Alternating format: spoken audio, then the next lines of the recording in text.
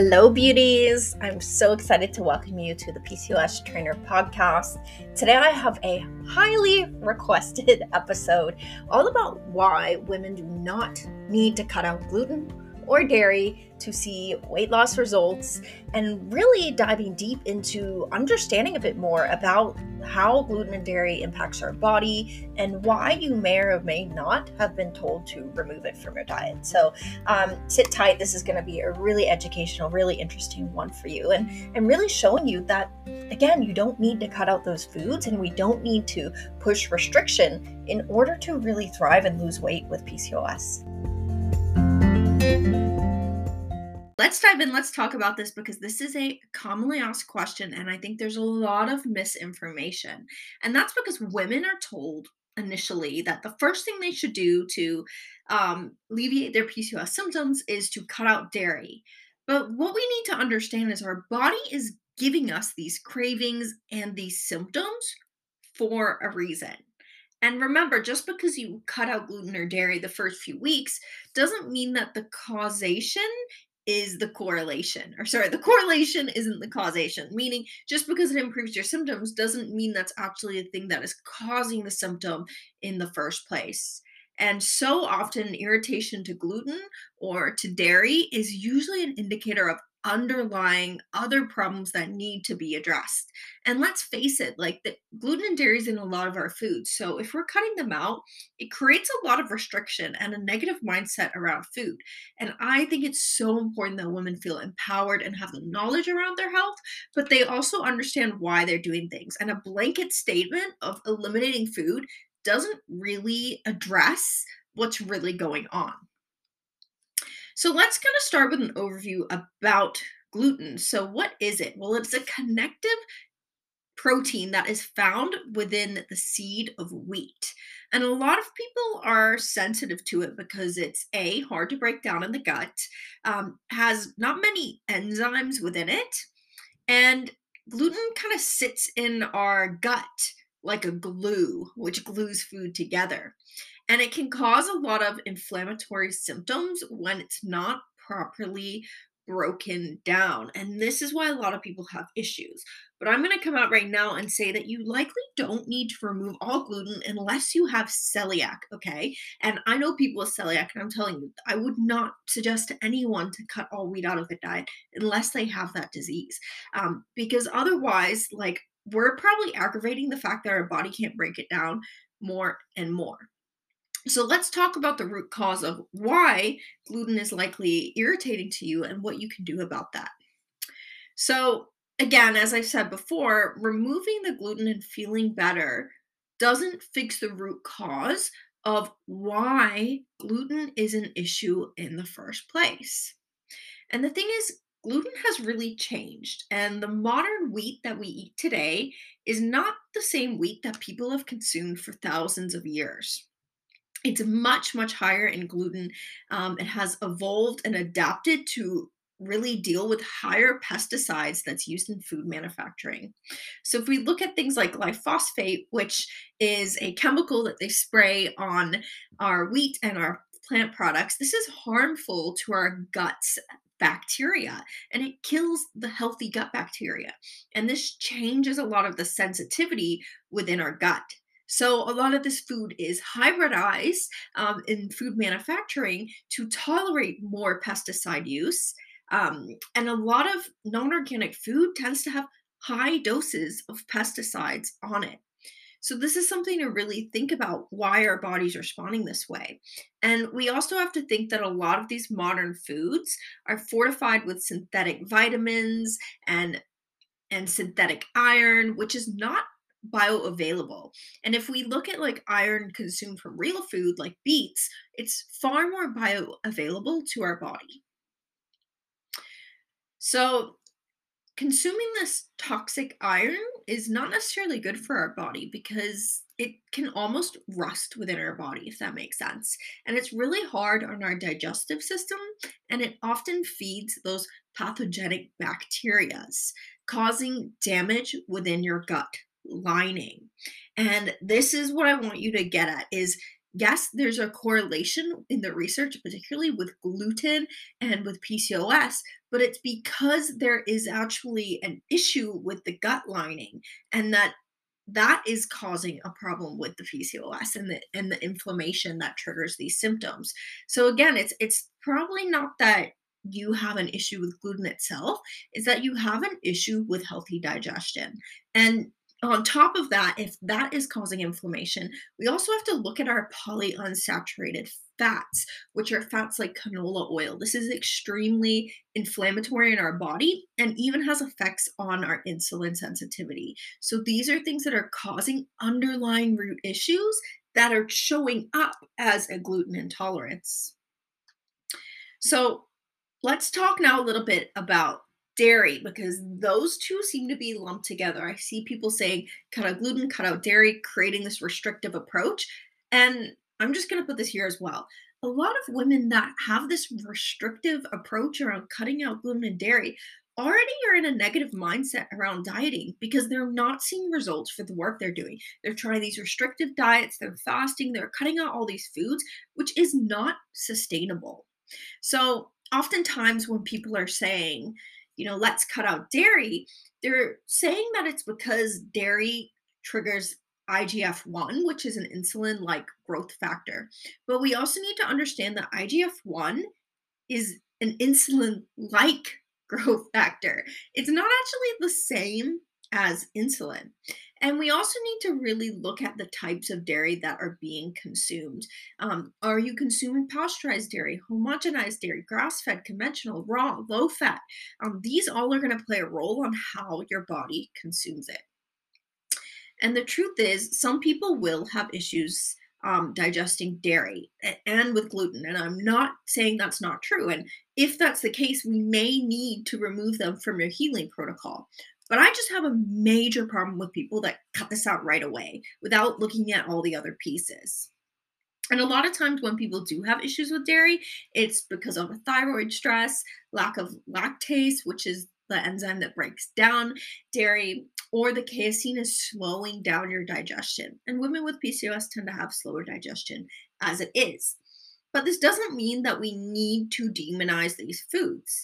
And truth be told, when you look at the research, it's largely inconclusive around the fact that you need to cut out gluten or dairy. So, looking at the evidence, it is not necessary to cut these out. There's no conclusive evidence out there saying that you should. In fact, there's even research saying that full fat dairy is shown to improve fertility. And this is why I have so many major problems with the miscommunication and just the conception that a lot of women come into with PCOS and being misinformed and not really having the true knowledge around what they should do for their body. So, if you have lactose intolerance, that's largely due to the inability to digest a specific sugar in dairy. And this requires you to have the enzyme lactase. Now, a casein or a whey sensitivity is the body reacting to foreign proteins that are leaking into the bloodstream. So, if you already have kind of a leaky gut from the inability to break things down, if you have a leaky gut from eating the wrong types of gluten that irritate your gut, then yes, these might leak into your intestinal barrier and cause an intestinal barrier breakdown, which then allows milk proteins to enter your digestive system or react to the milk proteins that are denatured through heavy pasteurization. So it's the denaturing of these enzymes that's often causing a problem as well. And this is why when you look at like a more natural form of dairy, like raw dairy, it's very easy for your body to digest because it still contains lactase enzymes, which help you break down lactose. But if that's not the right option for you or you can't get access, it is still possible to regain your ability to digest pasteurized milk. And the main reason I'm getting at here, same with gluten, same with dairy, the reason people can't digest it is not because that food is like bad for them, but rather that your gut is constantly irritated. And we need to address your gut health and the gut irritation to optimize your health. And this is usually caused by an excessive amount of plant fibers. So, if you're eating tons of nuts and seeds, or way too many raw vegetables or undercooked cruciferous veggies like kale, like broccoli, beans, or grains, this can be really problematic for our inflamed gut. And if you're experiencing a lot of bloating with PCOS, it's because your gut is inflamed, it's because you may have a leaky gut, it's because you have slow digestion. And ultimately, if we can reduce these foods that cause irritation, it's going to heal up almost all of your digestion problems. Now, the next is going to be looking at your hormone balance and if you're ovulating. So, again, women with PCOS tend to have irregular cycles, which means they're not ovulating. If you're not ovulating, you're not producing progesterone because progesterone and ovulation go hand in hand. So, if you're not ovulating and you're progesterone deficient, you may find that dairy is a problem food until you're able to work on these imbalances. So we may initially, in your starting protocol, have to remove these things, but it doesn't mean you can't add them back in. And if there's a bacterial overgrowth in your small intestine, it can also aggravate those microvilli and really cause them to break down.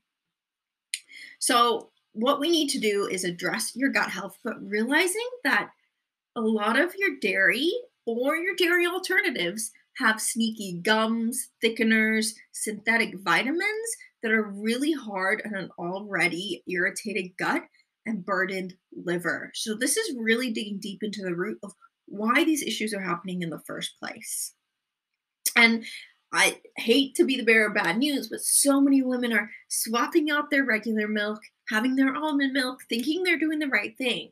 But almonds can cause so much digestive distress because they're high in oxalates.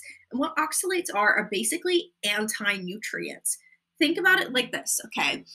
When you have a nut or a seed, the whole point, like evolutionary, is that that seed is going to get eaten, remain intact through the digestive system, and then transfer to move somewhere where the animal would then poop it out and it would plant into another tree. The whole point of nuts is that they don't get digested. So these oxalates inhibit nutrient absorption, slow down digestion, cause bloating, cause irritation in your gut. Not only that, but almonds are disproportionately high in omega 6 compared to omega 3s. And we need the right ratio of omega 6 to omega 3s to prevent inflammation. So that means almonds are two ways inflammatory. And not only that, but almonds and all nuts in general are a lot harder to digest and take a major toll on your digestive system. And they contain fatty acids that are not heat stable. So we want to think about having heat stable fats, and almonds are not one of them. So, especially if you're having almond milk heated up, I would really reconsider that. And just showing that maybe trying to cut out the dairy isn't always the solution here. Now, research has shown that if you have lactose intolerance, this is not the end of the world for you because most people can actually regain it back within about 2 weeks as long as you are exposing yourself consistently. So, if this is something you want to consider, maybe start with having a few sips of goat's milk, which is lower in lactose than other milks, or cow's milk daily with a meal as your body kind of starts to adjust to this. And my bottom line here is I'm not trying to confuse you. I know you're trying to do everything right to manage your PCOS, and you've probably been told dairy is the enemy. And I'm not saying it isn't going to help you initially if you do want to try removing it, but realizing that's not a long-term solution. And the research around dairy and gluten with PCOS is largely inconclusive. There's not enough evidence to point in either direction, meaning that you don't have to cut that out, and we really need to focus on the important things instead of trying to restrict ourselves and cause this binge restrict cycle, which so often happens. Again, the people with the gluten and dairy problems tend to be actually that we need to address your gut health before removing foods. And if you do plan to start reincorporating dairy in or keeping it in your diet, the best types to go for are going to be A2 dairy, raw milk, grass fed organic milk, or full fat dairy, because full fat dairy has been shown to improve fertility in women with PCOS. And end of the day, there's one take all you can get. Let's minimize those processed foods, minimize those polyunsaturated fats like canola oil, really remove like raw cruciferous veggies, additives in your nut milks, because those are going to be hard on digestion. And really think back to eating as simple and healthy and natural as you can. And that's where your body's ultimately going to thrive. And I really think when we see a lot of increases in hormonal issues in women these days, it's because of the increasing use of things like canola oils in our food system. And there's tons of other things I could go into, but I don't want to blob on forever today. I do want to keep this fairly short and sweet. So that's all I have for you today around why gluten and dairy is or isn't good or bad for PCOS. Really diving into the science, but also some application and making you realize that you have to do what feels right for you. And that tends to be really digging deeper than just cutting out foods in the first place. So if you have any questions at all, please, of course, reach out. I'm always here to support you. And it's all about in Thrive for Life, finding the right PCOS management system for you and your body, and what is going to ultimately allow you to thrive long term without restriction, without cutting gluten, without cutting dairy, so that you can eat the food you love.